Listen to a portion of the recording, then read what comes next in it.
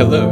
Welcome to the Oxford Anthropology Podcast. You are listening to the Oxford Anthropology Podcast. To the Oxford Anthropology Podcast.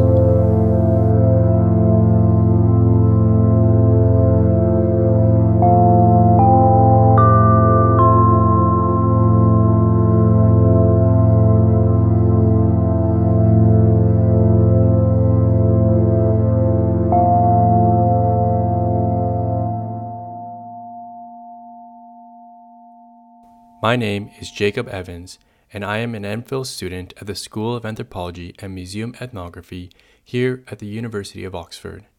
Today, I have the privilege of introducing the speaker for the Oxford Anthropology Podcast, Dr. Stanley Ulijaszek. Stanley is a nutritional anthropologist and an emeritus professor of human ecology at the University of Oxford. Stanley's work centers around the evolutionary basis for and cultural diversity in nutritional health. This includes both undernutrition and obesity and the diseases associated with them. In this seminar, we had the opportunity to listen to Stanley's Geoffrey Harrison Prize Lecture from 2022, titled Nutritional Anthropology. The presentation focuses on aspects of nutritional anthropology that engage with the work of Geoffrey Harrison, primarily human dietary evolution, dietary flexibility, and present-day undernutrition and infection. Stanley demonstrates the multidisciplinary nature of nutritional anthropology with diverse methods ranging from ethnography, historical and archaeological, to nutritional, epidemiological, and anatomical, to confront major issues that are changing human and societal relationships with disease. Enjoy. So the focus of this talk, well, I'm going to give an overview. Then I'm going to talk about evolution, diet, and nutrition, and then dietary and nutritional flexibility, and then offer some thoughts on present day being the last 20-30 years, I guess, of under and over nutrition. So the timeline is probably from 2 million years ago to the present day within 50 minutes or so. Yeah, we'll do what we can do.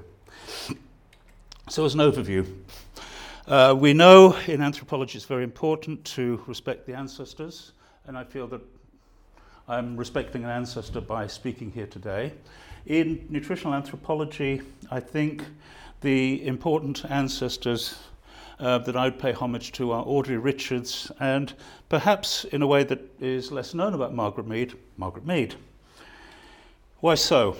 Well, Audrey Richards wrote this amazing tract on studies of hunger, land use and diet in then northern Rhodesia, at a time when people were talking about undernutrition in the context of colonialism, not yet decolonized northern Rhodesia. She was already looking at these ecologies of the relationships between hunger, how people were using the land, and how colonial systems were changing that land use already in the 1930s. Seminal work. I read this first of all in the 1980s, and it's a riveting read to the present day.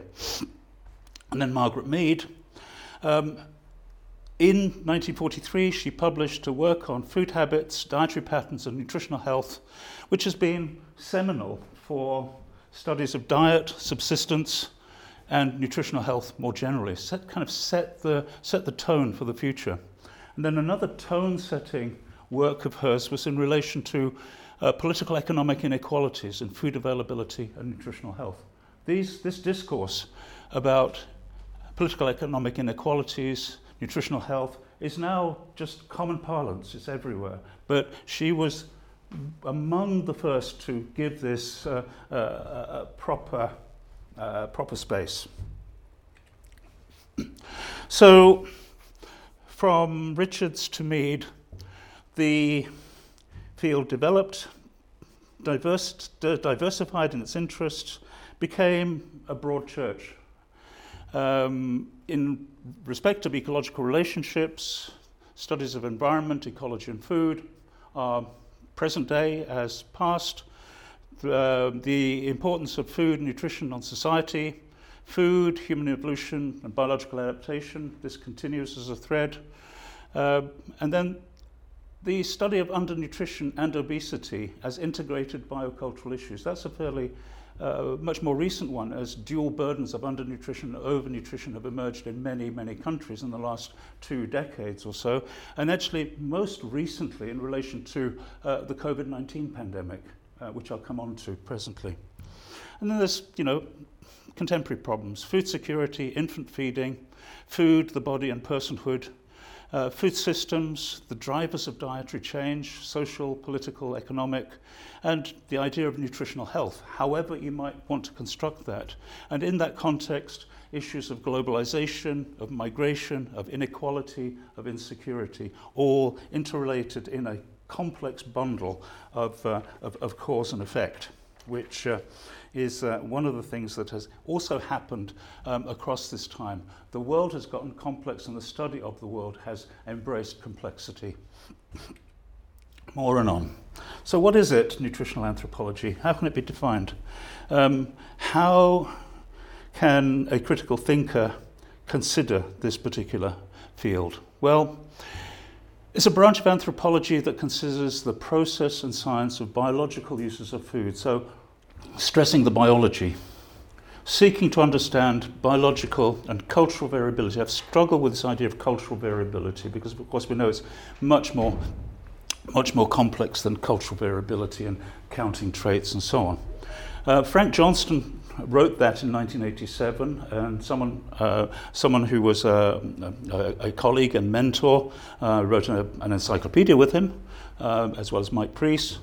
And the frustration with that book took me to talk with Simon Strickland to write something we thought could be better. If something irritates you, do something better. I think that's probably, I'd say that's a piece of advice I would suggest for younger people. Don't just knock something down, knock it down and replace it with something. You've got nothing to replace it with. It's probably not worth knocking down yet. So then we defined it as a study of human diet and nutrition in comparative and evolutionary perspective. So present day, comparing different groups and populations, but also looking at the time depth. How does humanity cope with the challenges of getting enough food, getting the right kind of food, and being able to use that to good purpose? And then finally, people's relationships with food and ecological context. And the issue with ecological context is that ecology itself is changing. And so we have to think in more diverse ways in relation to ecology. Now, you've all picked this up already, that people don't actually eat nutrients. People eat food. I do not. I went to college today and I did not look at the nutritional value of what was available. I just said, I love the katsu fish. And I went for the katsu fish.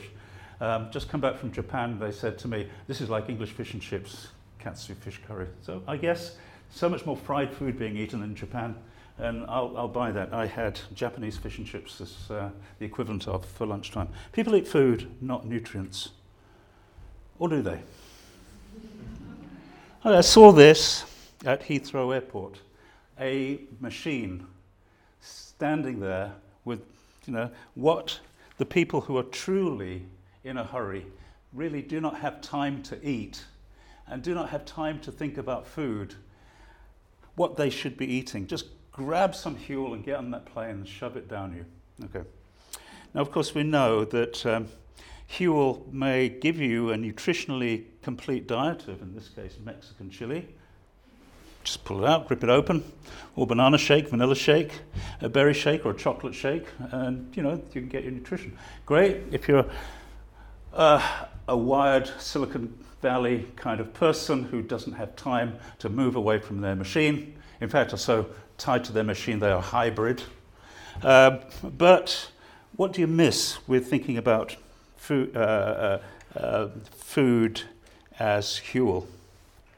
Well, it takes us to the problem of nutritionism and the issue of nutritionism and the idea of fake foods, and something that is all too common in the world now, ultra-processed foods. In the last 15 years, there's been quite a lot of discussion about ultra-processed foods, and we know what they are. Anybody got any ultra-processed food, and can you show me if you have it there right now? Someone, put it in the air. Anyone? Nobody? Gosh, you're such good people. You probably really are. You're probably far better than me. No, I don't have a snack bar on me, sorry. It's reducing food to nutrients. And the problems with that are that you lose so much else that is associated with food. Its origins, nutritionism, I would put back to 1899 to an employee, a researcher at the US Department of Agriculture, was an alumnus of Wesleyan College, who wrote about the calorie equivalents of macronutrients. What is a macronutrient if you see it? A macronutrient is carbohydrate, a macronutrient is protein, a macronutrient is fat, and they all contain calories. What he did was work out how many calories were in each of these. No big deal, but actually very big deal, because he could say there are 4 calories in a gram of protein, 4 calories in a gram of carbohydrate, 9 calories in a gram of fat. Suddenly, you have a common currency for thinking about food, which has persisted to the present day. And it takes us to this kind of caloric reductionism, that we can reduce everything to calories. You can say, do people get enough food? Well, they get enough calories, that must be it. They get enough food. And much of thinking about global food security, for example, is in relation to calories. And actually, you know, if you get enough calories, that might not be right, because if you get all your calories from certain kinds of ultra-processed foods, you won't get the other micronutrients. You're just left with, you know, you're getting the calories, not everything else, because the nature of food since 1899 has changed so dramatically, especially recently. And the issue of ultra-processed food is a very prescient and important one. On Monday, I was at a workshop which was in relation to Kellogg's versus the Crown, that is the British government. They were challenging legislation that was making breakfast cereal unhealthy, because that would affect their sales, and it would also affect their enjoyment of property. That's part of the case.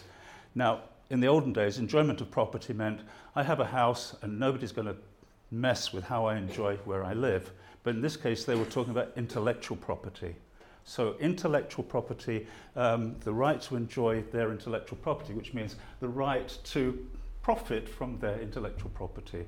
So the first round, it got pushed out, and now they are challenging the case. But the thing is that if these cases win, and then we are talking about unhealthy foods, these ultra-processed foods, it is going to change the way that we think about food and what is available in the stores and so on. And we may hopefully look back on this era of ultra-processed foods as being an aberration. Very, very important. Reducing everything to calories has been used to set standards for population consumption, regulating state-level food production, relating nutrition to health and disease, regulating global food security, as I've already said, but also self-regulation. Has anybody ever done any calorie counting of their own? Yeah, okay.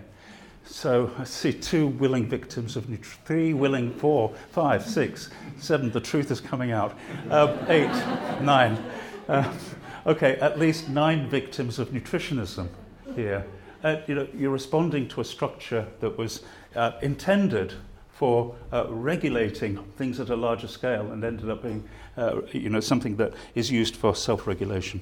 So Michael Pollan, whom I have met in Pollenzo in Italy, wrote a wonderful thing about nutritionism. He said it's a kind of American ideology of food in which we don't actually see foods anymore. We see nutrients. We see calories.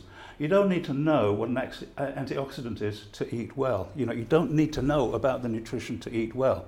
You know how to eat well if you follow certain traditions of eating. And when we throw these things away with nutritionism, we are instigating a revolution in food, which is not necessarily a good thing, not necessarily doing the things you want it to do. Okay, the crimes of nutritionism. I've mentioned Kellogg's and ultra-processed foods. I'd call them fake foods. So vitamin donuts, each donut is fortified with a minimum of 25 units of vitamin B1. How many units of vitamin B1 did they need to destroy in making that donut, is the first question. Kellogg's cornflakes is also fortified with vitamins and iron. How much nutrition did they need to destroy in order to need to fortify it? So these things that become selling points are really patch-ups for industrial processes. I've got a friend and colleague, Esther Gonzalez Padilla, who's at Lund University in Sweden. She came to work with me here last year, and she said something very interesting, which I thought was, which I'm happy to share with you, which she said was, my food, well, I get my industrial food from M&S, and I get my real food in the corner store. And however they brand it, M&S, Waitrose, Asda, Lidl, and so on, most of what they're selling is industrial food. And once you get that in your head, you think, well, actually, what kinds of processes am I supporting through consuming the kinds of foods that I consume? You might say that's a middle-class problem, but it need not be. Okay, evolutionary ecological concerns in nutritional anthropology involve understanding evolution of human diet through a nutritional lens, as far as you can do that. There are, of course, problems with trying to understand evolution of human diet when what you have is bones and stones. You really struggle to be able to turn that into nutrition. But believe me, people have done that. And also how anthropology can help understanding human eating now. Let's think about, how we have evolved and what is it we are able to eat and how should we be eating now. I did a podcast many years ago called What's the Natural Human Diet? It became the best-selling podcast I have ever done in my life because people were just wanting to know, well, what should I be eating? I mean, it was an inconsequential podcast in the end because actually it can be absolutely anything because of the claims that are made about foods here, right, left and centre. But people want to know, what should I be eating? We can look at diet and nutrition and phenotypic flexibility, physiological, morphological, across the life course in relation to nutritional health and survivorship. So using life history theory to look at the human life course and how that relates to the way that we obtain food and use it. And then finally, understanding ecologies of present-day undernutrition and obesity. So, moving to the second part of the talk. Welcome. I'll be very short about this because I'm sure most of you know all this material, but I'm going to focus on a few salient points, which is how do we become a species that is able to consume an extraordinarily diverse diet? Doesn't happen by accident, or does it? Well, maybe to some extent it happens as a consequence of a set of structural forces that you cannot resist, like climate change. And in this context, the climate change we're talking about is the climate change of 1.5 million years ago to closer to the present time.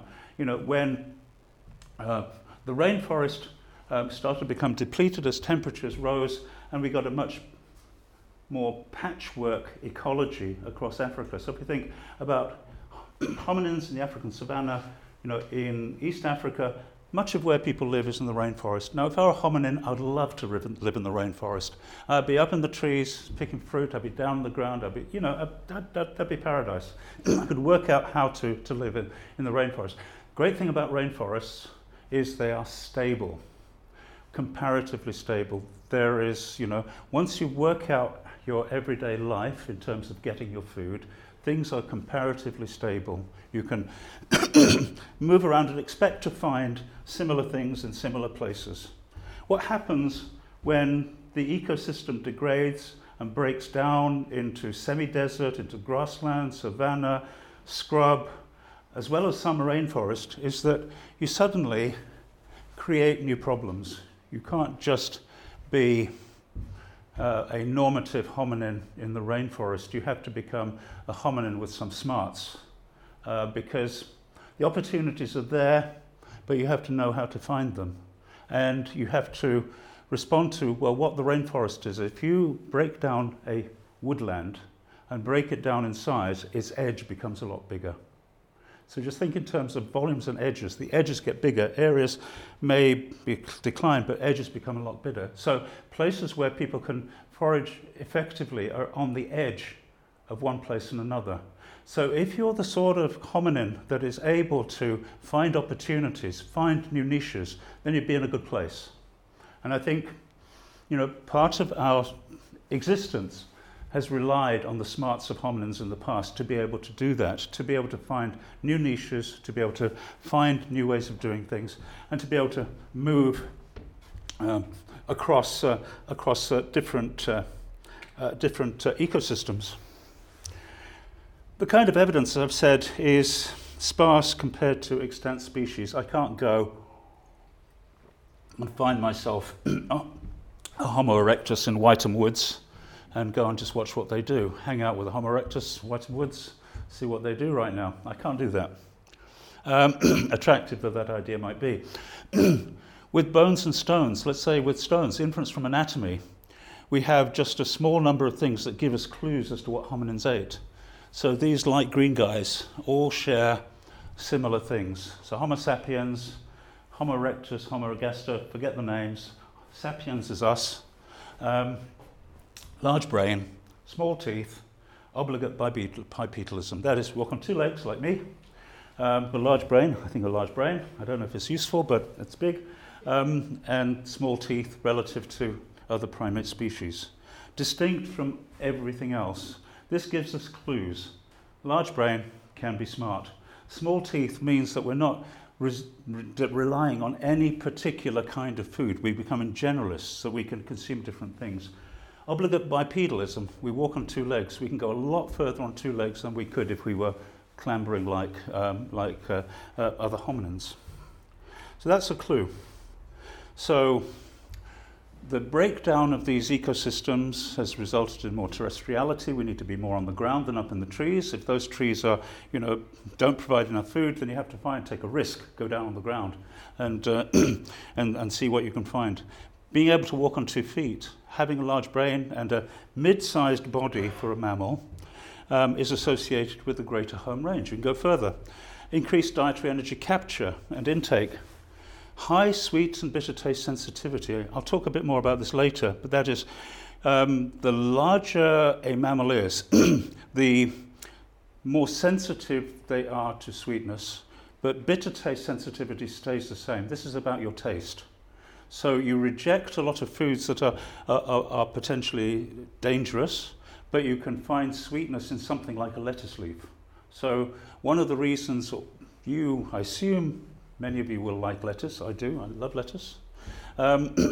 Like lettuce is because there's a residual sweetness to it that you probably can't really detect, except physiologically. You're not detecting it in your neocortex. You're detecting it in other aspects of your physiology. So foraging success also in seasonal environments, being able to move around from place to place and be able to be smart in relation to what's available at a given time. More about that presently. And then dominance of the food chain. So, all of these things are leading to something we have chosen to call success. So the story will flip. And then about 1 million years ago, fire and cooking. Evidence for fire, South Africa about 1 million years ago, Israel about 800,000 years ago, Xinyuan in China 770,000 years ago. From archaeological remains, sediments of burnt bone, ash plant remains, burnt wood, flint pieces, bones with cut marks, grains, etc. All things that you can infer that, cooking must have gone on. Okay, I like cooking. Who likes cooking? Yay. Friends. Okay, from a functional perspective, what I love about cooking is its improvisatory nature, which is something that my wife is more skeptical of. Most of the time it works, but I love the improvisation. So that's just me. Maybe it's not just me. We'll find out later. What does cooking do? Boring stuff like increased digestibility. There are lots of foods you couldn't eat if you didn't cook them. So to gelatinise a starch, when you cook it, it breaks it down, makes it digestible. Trypsin inhibitors you find in things like pulses, like beans, lentils, and so on. If you eat them raw, you can give yourself very bad stomach cramps. You can, if you eat enough of them raw, you could kill yourself, if you wish to live that dangerously through pulses. So trypsin inhibitors are enzymes that break down proteins, that inhibit the breakdown of digestibility of protein. So protein may be there in the food, but you can't actually digest it. Cooking also denatures protein, makes things digestible. So cooking is, in a sense, the outsourcing of your own physiology. It's outsourcing, chewing, grinding, swallowing, digesting. You're cutting with a knife, you're breaking things down, you're cooking them, you're already pre-digesting things before they even go into your body. That is a revolution. It's safety. It reduces toxins, kills bacteria, kills fungi, all kinds, including the safe ones, but let's stay with the dangerous ones. And it has sensorial effects. Improves, changes the texture, taste, smell, and colour of foods, and that all encourages the eating something that becomes more attractive. Okay, moving to flexibility now. And Jeffrey Harrison, along with Igor Degarin, had some thoughts about this. Igor Degarin was at CNRS, again a friend and a mentor way back in the 1980s and 1990s. They wrote edited this great book called Coping with Uncertainty in Food Supply. And, they thinking very carefully about how important food stress, understanding food stress and mitigating it was to in the course of human evolution.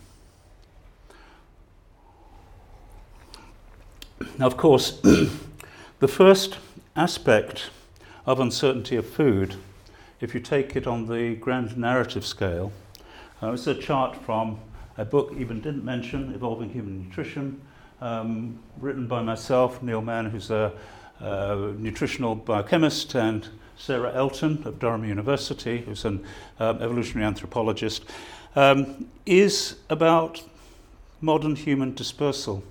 Okay, we know it happened, but let's think about how it happened. You have to have some idea of what you're marching into when you start to move out of Africa. You're moving into other ecological niches in which there will be various kinds of uncertainty. One kind of uncertainty is in relation to seasonality. In East Africa, you may have wet season, dry season, seasonality. If you're on an increasingly drying savanna, then at least you know your season is going to be mostly dry and maybe 3 months of rain. And you just work out how to work with that. You move north, the seasons change. You get up to Scandinavia, and the seasons are very different. Cold season, dry season, cold season, cold, hot seasonality become the norm, in which times of the year when things simply don't grow, so that you're reliant upon what those seasons can offer, and also reliant on the technologies that you can develop that can mitigate against them. We go up to up to Alaska. Migration there around 18,000 years ago from Africa, to Europe, maybe about 40,000 years ago, all the way across to Australia about 50,000 years ago, across the Bering Strait about 18,000 years ago, etc., into the Pacific maybe about 2,000 years ago, very approximate numbers, I'm sorry. Each of these has adaptive challenges. The most important one I would posit is in relation to food getting. Because you have to eat every single day.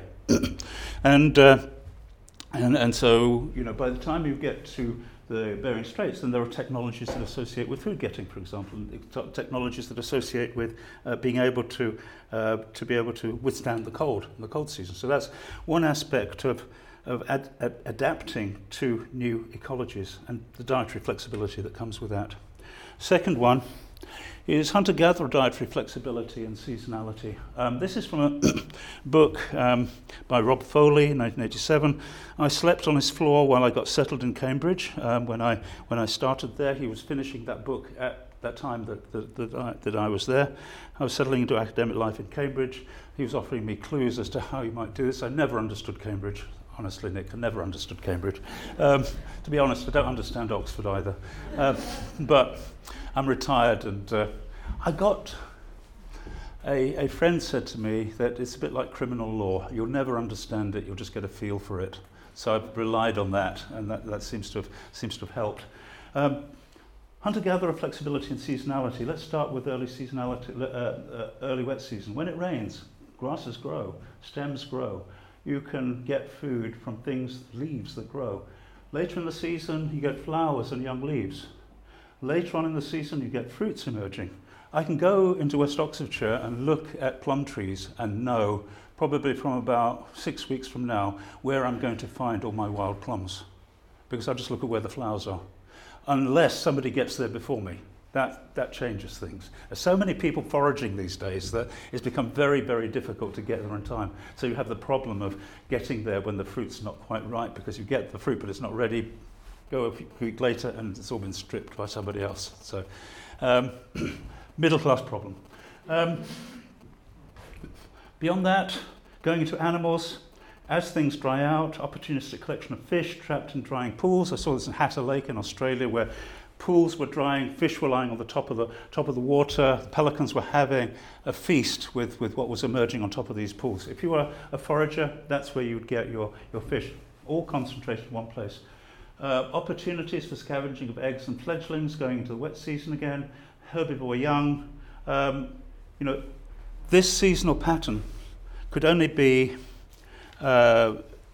capitalized on if you have the dietary flexibility to recognize how food changes across the year. If you think about a zucchini now. What's the other word for zucchini? Yeah, courgette, okay. Courgette. Think about courgette. It grows, it produces leaves. You can eat the leaves. It grows a bit more, and it's a kind of little thing, and it starts to produce a flower. You can eat the flower. You can eat the little zucchini. Courgette zucchini is a better word, because if you leave the zucchini, it becomes a zucca, which is a grown-up zucchini. So you've got really several different kinds of foods from one plant. And thinking intelligently about a plant, you can say, well, I'm foraging here, I could decide exactly how I'm going to manage this particular food, even if seemingly you're only using a limited availability, a limited range of plants. So that leads me to thinking about optimal foraging theory to human subsistence. And anthropologists have related this to food choice and related food choice to energy needs, and that at the base, this caloric reduction has a basis in physiology, in that if you are hungry, you're hungry because you're hungry for calories. That's your physiology set up for finding and foraging calories. What you eat, how you eat, determines the quality of what you eat. So if you say, I'm going to satisfy these calories by eating lots of fruit and vegetables, then you're going to get lots of micronutrients as well, because they are fellow travelers. But you don't have a specific appetite for those things. You have a specific appetite for calories. So that's how come caloric reduction became a thing, because you can satisfy hunger by satisfying calories. But I'll talk more about this when I talk about obesity. There are caveats to that. So day-to-day survivorship requires energy. Energy capture has to reflect this and balance across the day or longer periods, sometimes not even a day, sometimes across a week, across the seasons, across the years. It doesn't necessarily balance across a day. Problem with nutritionism is that with taking nutrient requirements, it says you have to get so many calories every day. Humans don't do that. There are times when you eat very little, times when you eat an awful lot. We're going into Lent. There are people who are deciding to change what they're eating across Lent and change their dietary practices, reduce their food intake and so on. And their intake will balance across the year, not necessarily across the season. So in terms of foraging and optimal foraging, the best choices are usually the foods with greatest energy return and the lowest food getting costs. If I take my hominin out of Wytham Woods and put my hominin into Sainsbury's in town, give them a trolley, explain what a trolley is, and off they go. My God, they will have an amazing time, because they could forage a week's worth of food in an hour. That is progress. No, that is progress. And that's what we're doing all the time. We are still foraging for foods with greatest energy turn and lowest food getting costs, except now, it's not plums in Whiteham Woods, it's pizza. So evolution success by successful optimal foraging through adaptive physiology behavior means that we can be where we are because we've been able to successfully negotiate our food environments to be able to maximize our food returns, and that becomes a burden now. Moving now to Papua New Guinea, where I got involved in optimal foraging, where I worked in 1970, between 79 and 81, between 1983 and 84. Geoffrey Harrison carried out human adaptability research in Papua New Guinea, Karkar Island, and another link with the Harrisons. He met his wife in Papua New Guinea. Elizabeth, no? Yeah. Yeah. And I met my wife in Papua New Guinea. So this is the Purari Delta. Sorry for that personal note. I got intrigued by this very peculiar staple food, which is palm sago. It's a palm tree, it grows, you cut it down, and then you use various technologies to cut out the starch from the middle, wash it with water, you get a big block of starch, and that's food. But it is totally calories, so thinking about this caloric reduction, it's a good place to think about those sets of relationships, low nutrient content, and beyond energy, and yet it seems to be a successful ecosystem. What people were saying at that time, and I was a public health nutritionist at that time, was that it's the staple that is causing all the undernutrition that we find in this place. And me being a natural skeptic said, not so sure. What's the evidence? Well, just look, that's what they eat and this is what happens. Actually, there's many steps in between, as we know. So let's take a think about this. This is a slide from the Purari Delta, where I worked. This is a sago palm, one that's growing, already grown for maybe 5 or 6 years, a smaller one there. And then there's a betel nut tree. Down here there's lots of things growing as well. What people were doing is kind of, through planting sago palms, they were mimicking the rainforest. And the way that people used this locality, using dugout canoes like this, spent a lot of time in a dugout canoe. There's a sago-based energetics economy, one that was intensifying as population was increasing. This is from work on varieties of palm sago use. I looked at local names that were being used, that were given to sagos that were being used. They were propagated and wild, and there were some that were just propagated.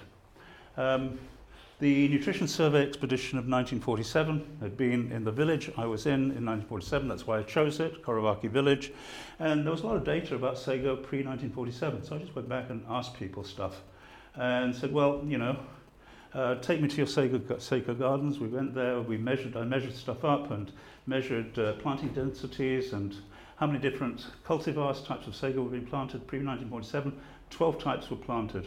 Post-1947, 6 to 4. By the time I was there, within 2 years that I was there, they were down to 3 varieties. So it was already intensification of palm sago happening across the 20th century.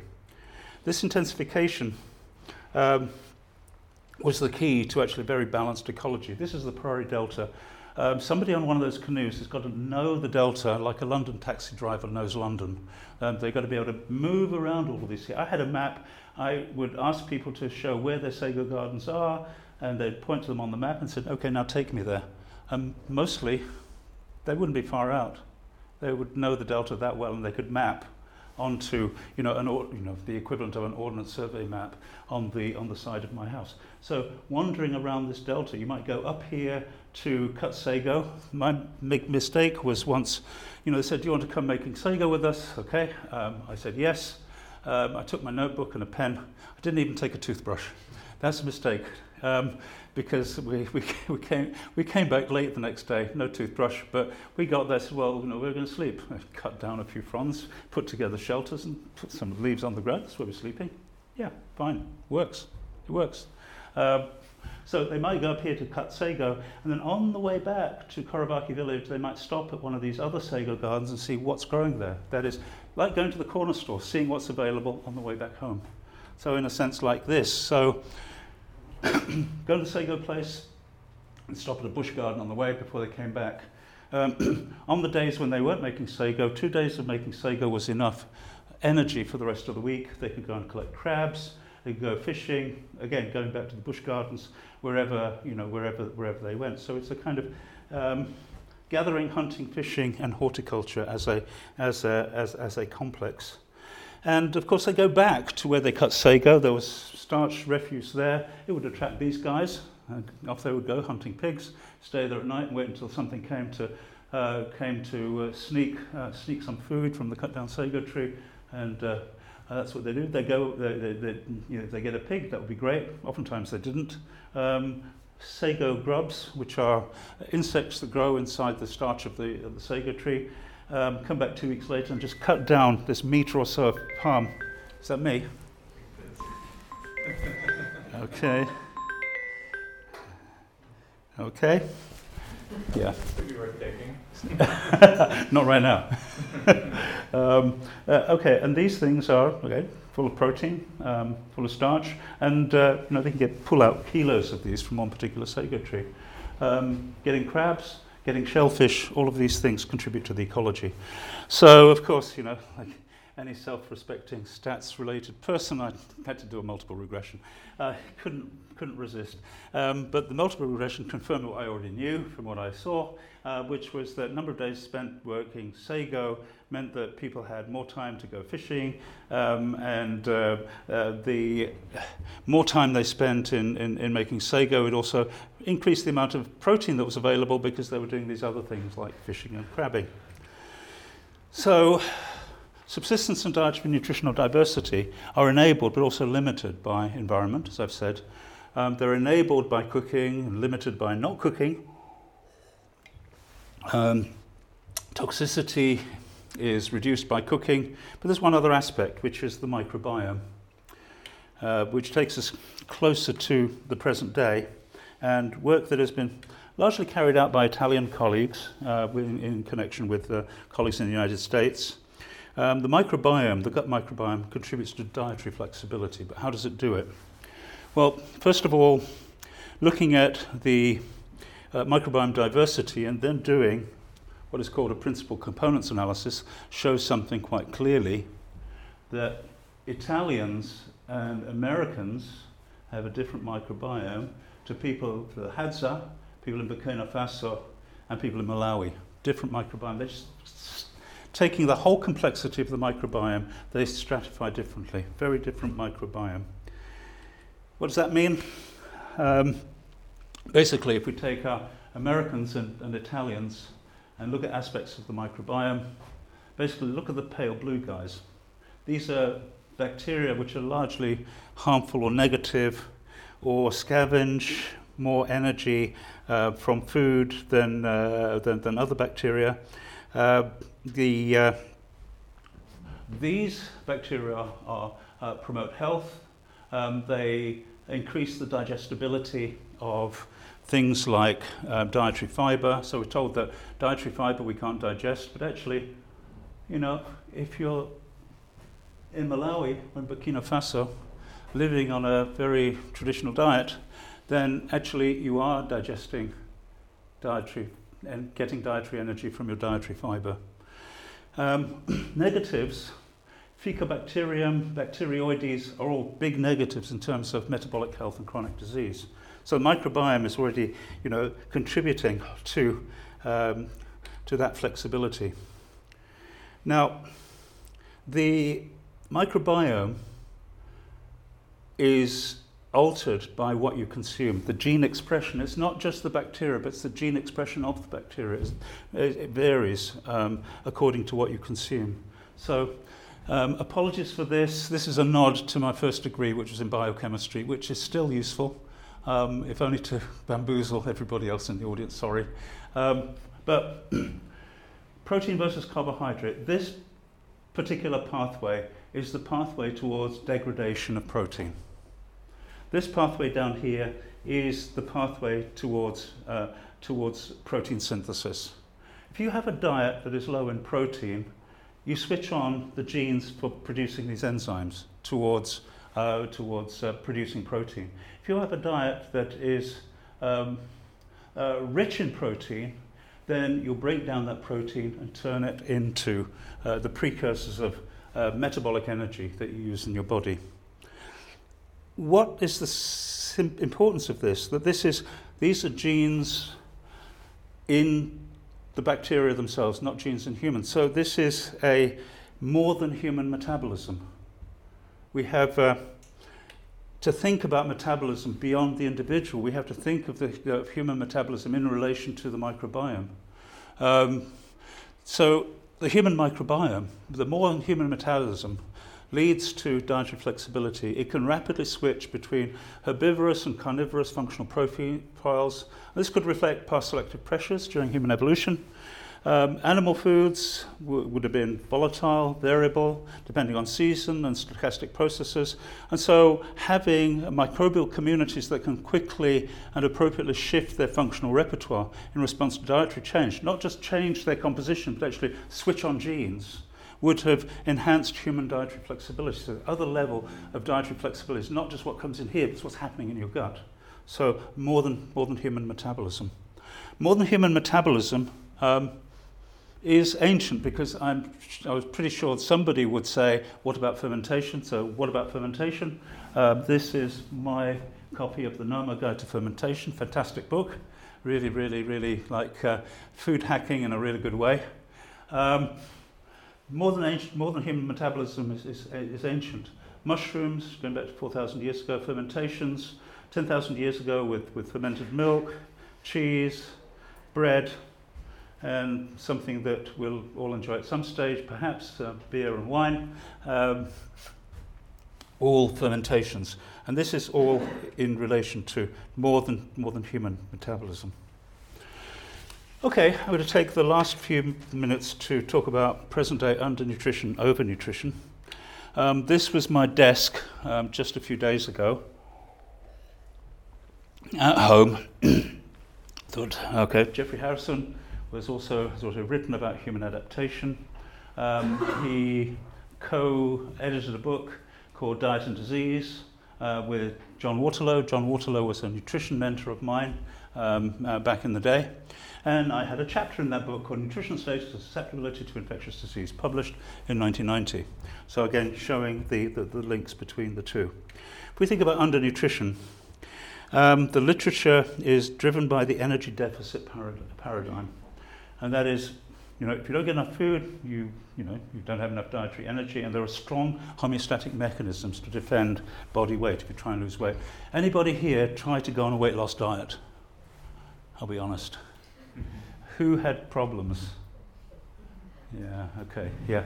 Within 2 days, your metabolism's responding to it and saying, look, I want to keep what I've got.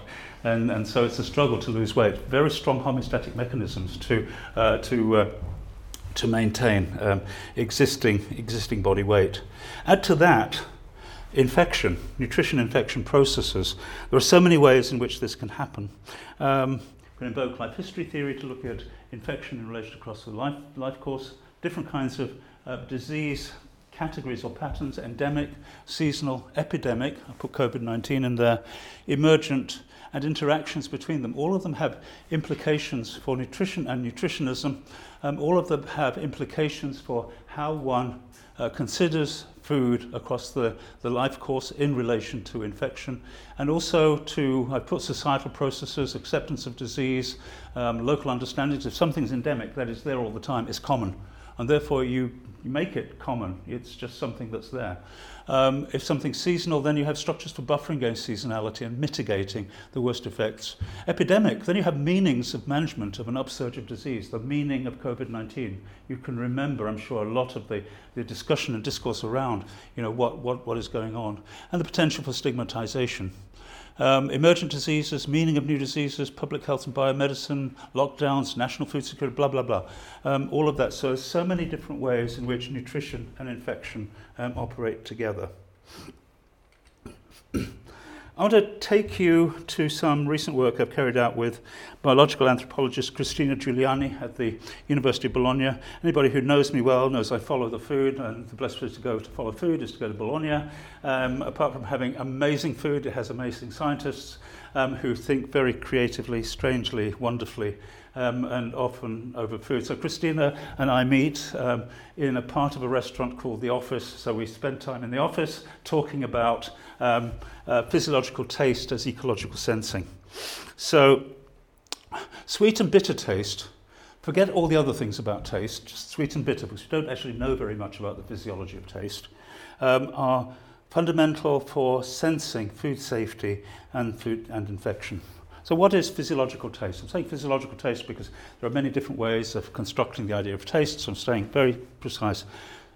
It's part of a major sensory system: smell, taste, texture, pain, temperature. I think you eat chili peppers, you get pain. Hot chili peppers in something hot gives you a certain kind of sensation which then modulates how you taste the sweetness or the savouriness of a particular food. Try eating a cold curry versus a hot curry. Well, I mean, just in temperature, and you see how different they taste. You know, simply because temperature is already modulating those relationships. It's part of an integrated sensorial system. It directs attention to pleasure, displeasure, toxicity, digestibility, and I'd say its evolutionary significance is survival. I mean, put something in your mouth, are you sure you want to eat it? If you taste some, I'm sure at least one of you will have experienced eating something mouldy or putting something mouldy into your mouth. I'm very happy to share all the slides with anybody who wants them. Put something into your mouth and it has just a fraction of mould on it. You can taste it and you spit it out and say, I can't eat this. Well, you make a decision. Actually, it's camembert. I like the mould. Up to you. So you can, make your decision, but you already detect that particular sensation. Now, bitter taste perception is a key mechanism for protecting against potential toxins as they come into your mouth. Bitter taste receptors, you can reduce them down to TAS2R receptors. That's a molecular basis. It's quite simple, it's like Lego blocks. Basically, you take, the different TAS receptors, there are like 4 different Duplo blocks, and you put them together in different ways, and it gives you the taste for umami, the taste for sweet, taste for bitter, perception of those things. So it's a very parsimonious biological system.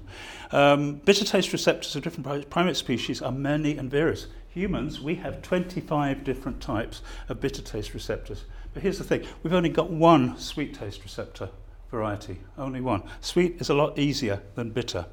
So most of the sweetness that happens in nature is sucrose and fructose, and that is that particular variant, one taste receptor. There are more, but that's the dominant one. 25 TAS2 variants for bitterness. So compounds like potassium chlorate, like saccharin, like the bitter taste of onions and capers, the bitter taste in grapefruit, bitter taste in cocoa beans and coffee, red wine, beer. All of these things are responded to by different kinds of taste receptors. It means that as we have developed dietary flexibility, so we have developed or evolved different taste receptors in response to things that are potentially harmful. So we have a suite of different ways of scanning the bitterness horizon. Of course, we can overwhelm this by just saying, culturally, I know coffee tastes bitter, but actually I like bitter, so I'll teach myself to like bitterness. And then you like it for a range of aesthetic reasons. I'm not going to talk about that, but I'm happy to talk about it in questions. But that's certainly true, and we can train that. Now, the weird thing about sweet and bitter taste receptors is that you don't just find them in the mouth, in the oral cavity, or the nose and sinuses. You find them in the brain. You find them in the small intestine, in the colon. You find them in the testes. I can't taste sweetness or bitterness in my testes, but the receptors are there. And those compounds are clearly there. And the same goes for different organs of the body. You cannot taste sweetness in your small intestine, even though the small intestine has sweet taste receptors and bitter taste receptors. So what's going on? Well, what is going on is actually a misnaming of sweet and bitter taste receptors, which are actually more about regulating immunity than they are about taste. We just so happen to have identified taste receptors, and we know we link them to a phenotype which is taste sweet, sweet taste receptor, taste bitter, bitter taste receptor. And we say, well, that's the linkage. But we haven't, looked so far until the last 2 decades that actually these receptors are found all over the body and doing different kinds of things. I could dig deeper into the physiology if you want, but I won't, because it's part of a bigger suite of G-coupled protein receptors, which are universal in sensing every part of our environment. They are the things that mediate the sensorial universe physiologically. So what's going on? Basically, this is in the nose, by the way, in this particular paper. Infected bacteria come along. They consume sugar, and they produce bitter microbial products. The bitter taste receptors perceive that. The sweet taste receptors detect a decline in sugar in the tissues of the nose, and then through release of calcium, they produce antimicrobial proteins, which then smash the bacteria. So this is the model for all of these systems. Of course, we need to be developed in different parts of the body, but it's fundamentally a system for a sentinel response against infection. And then this kind of response also then amplifies the rest of the immune system. So we're already tracking the immune system. Well, Christina doesn't stop there. Christina goes on and she starts to do a network analysis of taste receptors and taste receptor genes in relation to a whole range of diseases and disorders. And what we find is that these TAS2 receptors, bitter taste receptors, sweet taste receptors, are linked to many different diseases, and they are linked to each other in a network of associations. They're all working together as a suite of mechanisms for responding to different kinds of diseases. Going one step further, we published this, Physiological Taste as Ecological Sensing. It's an integrated view of a complex system. To talk you through it, basically, you eat something,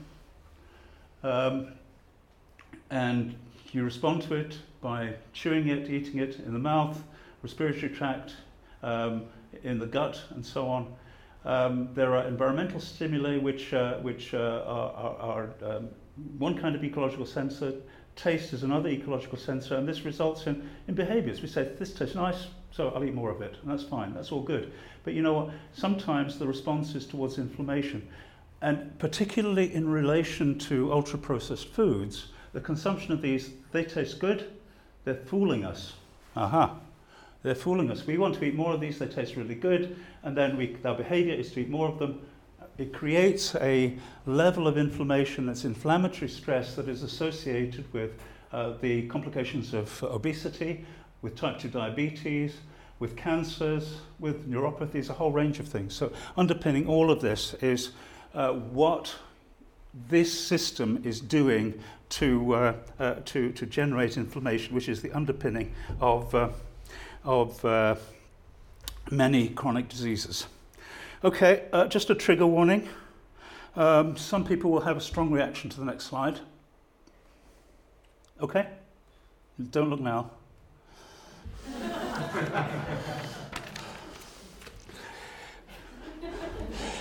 Moving to COVID-19.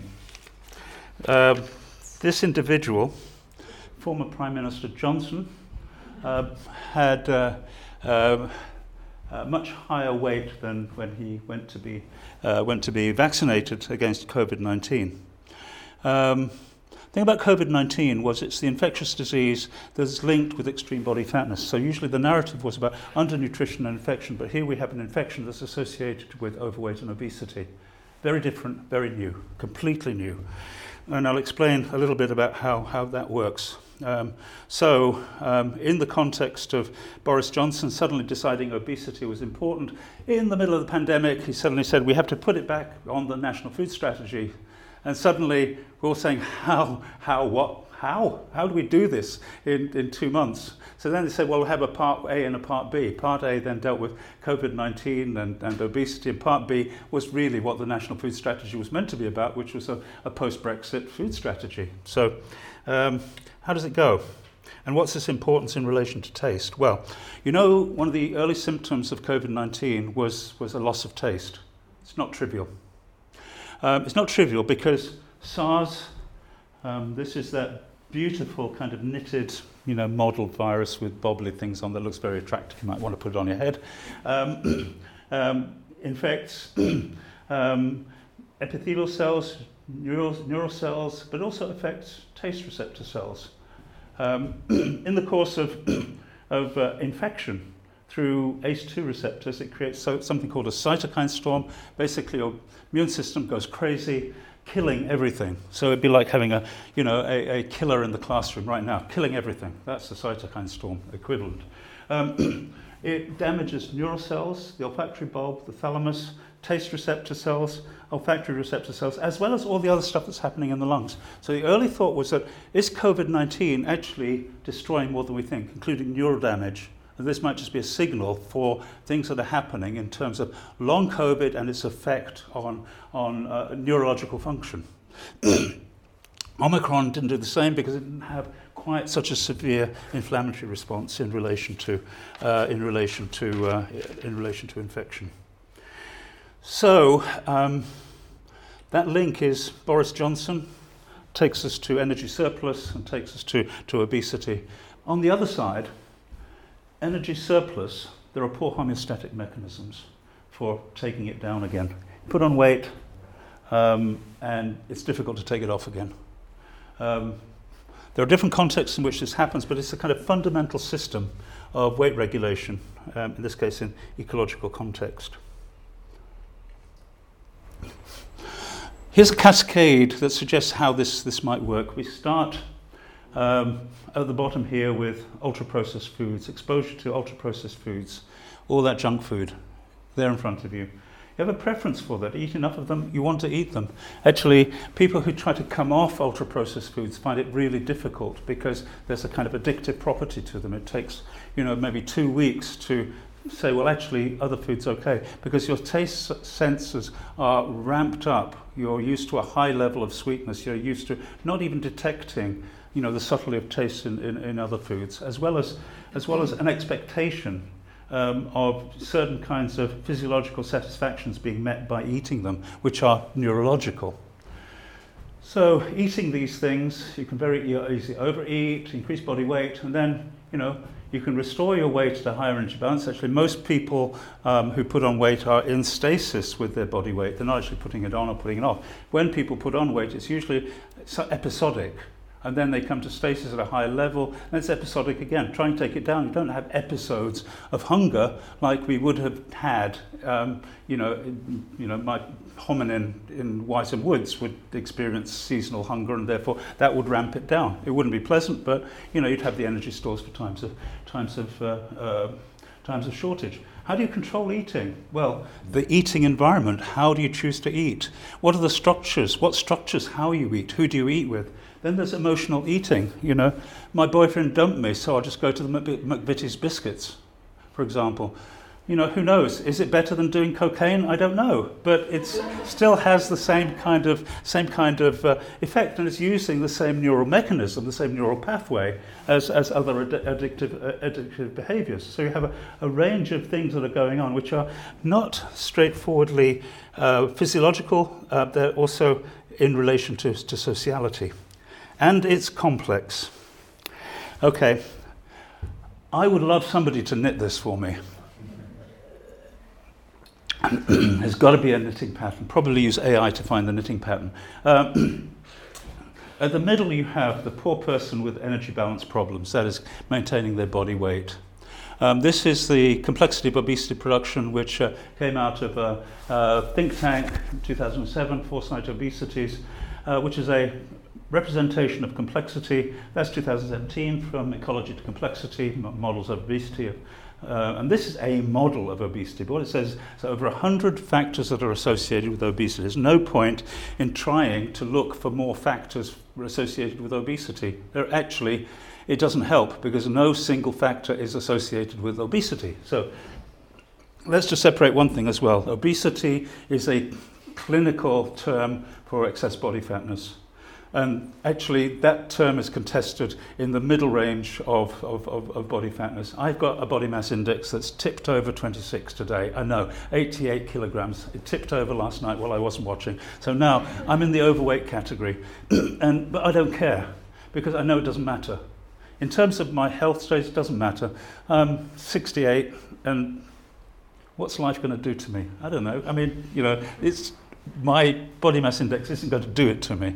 So that mid-range between body mass index of 25 and 35 something doesn't really matter, except aesthetically, except in moral judgment, except in creating norms around which you might apply on people who are non-compliant to your norms. So on the one hand in this diagram you've got food and how you're confronted with food and your dietary habits. On the other hand, you have physical activity and how you structure your own physical activity. Then you have psychological factors, ambivalence, and then you have the biological factors. And in the far distance, this was the cluster that that I was involved in developing this map, which is societal factors associated with the development of excess body fatness. Now, okay, societal factors are everywhere. We know that, but they have to be ordered in some way, which means to say it's a model. It's not right. It's a way of thinking about something. At the extreme, you have the food system. At the extreme, you have urban planning and how people can structure their physical activity in relation to body weight. So, and at the bottom, you have your biology, genetics, whether you're breastfed, all of these factors. So it's a model of complexity. So obesity, unlike the previous slide, this one, it's not simply up and down. It's so many things that are related. It gets ever more complex as the factors become more difficult to understand. But it also means, in terms of trying to do something at the population level, if you push in one place, somewhere else will push out. So it's an understanding among policymakers in the early 2000s that actually we need to be thinking about pathways and we need to be thinking about relationality among different policy structures towards the regulation of obesity. It became a policy object in the 1990s in the UK because it was costing a lot. Straightforwardly, 10 years ago, obesity was costing something like 20 billion a year. Just in terms of treatment, another 20 billion a year in terms of lost economic production, shall we say. So it became a policy object because it was expensive. Yeah, primarily, I'm cartooning everything, but that's it. So what's happened since then is that apart from the medics and public health people, physiology, genetics, epigenetics, epidemiology, whole range of raft of other disciplines are now wade into the obesity discourse with different cultural framings. So economics, psychology, political science, sociology, anthropology, geography, history all have a take. These are all different ways of focusing efforts on obesity. Of course, the issue is not one of these approaches is right. They are all wrong in that they're all missing something. So the reality is that these different disciplines need to try to speak to each other. Also, within a discipline, you might find that researchers think they're talking about the same thing, but they're not. I spent a decade in the School of Anthropology trying to persuade Marcus Banks that we need AI to start to analyze our narratives and analyze our texts. I know a colleague who's done that with Dante. I know Jane Austen has been narratives, discourse analysis, AI-driven discourse analysis of Jane Austen's been done. We're resistant somehow. I actually talked with Giorgio Orsi, who was a computational linguist here in Oxford, about how to do this. And the story is that basically the way that most people construct their field note narratives are difficult to turn into narratives that AI can deal with. But that was like 5 years ago. But anyway, so I went to Copenhagen. And as anybody who knows me, I'm driven by the food as well as by the science, and the food in Copenhagen is very good indeed. And as are my colleagues. So Torben Jensen at Aalborg University and Astrid Jespersen and Lena Hansen have all published, worked together in what was called a techno-anthropology grouping that was looking at different problems. And so we had a workshop in which we basically worked this across the course of a week.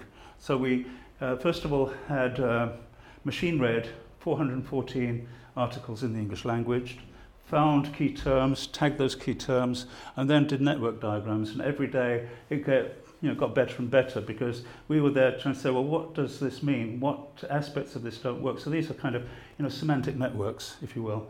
So they were reduced down to food environment, institutional environment, which is about food, family environment, which is actually oddly about food, built environment, bodily food, which is mostly about medicine. And it suggested that when people were talking about obesity and environment, they were actually 5 different fields. So even in a field that considers itself to be unified, it's not unified, which would, take an STS approach to this. You're saying, well, actually the science is in the course of being made and unmade. Of course. But, acknowledging that is actually helpful, because you can say, well, what do I need to do to be able to get to what I want to know? And of course, this has policy implications, because you're dealing with the food environment, ultra-processed food, you're dealing with institutional environments, it's usually about schools, families, it's usually in relation to childhood obesity and how that's produced. And, they have different policy objects.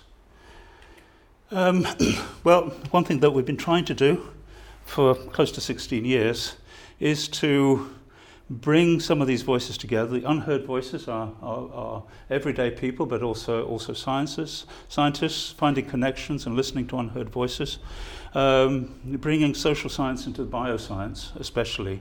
And actually many bioscientists are very sensible and very responsive, because they just don't know how to talk about stuff. So, offering the terminology that can help to understand a phenomenon beyond the simple social science terms like socioeconomic status is very, very helpful. You can say, well, actually, there's an awful lot of theory out there that you can use. Finally, I say, walking into the forest of complexity. That's close to the title. I'm doing an editorial for Science magazine, and I'm trying to work out how to make this work. So yesterday I felt quite romantic in thinking, so I felt about walking into the forest of complexity, so that's why it's here. And also in relation to policy. Now, back to nutritional anthropology. It's become, I'd say, nutritional anthropologies. The other things that we've talked about, that we've done, have been digital food activism,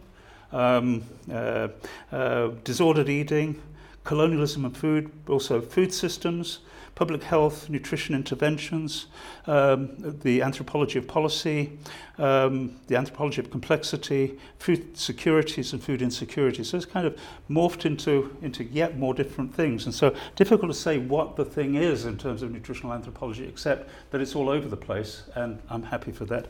And finally, for Elizabeth, that's Car Island. Thank you so much.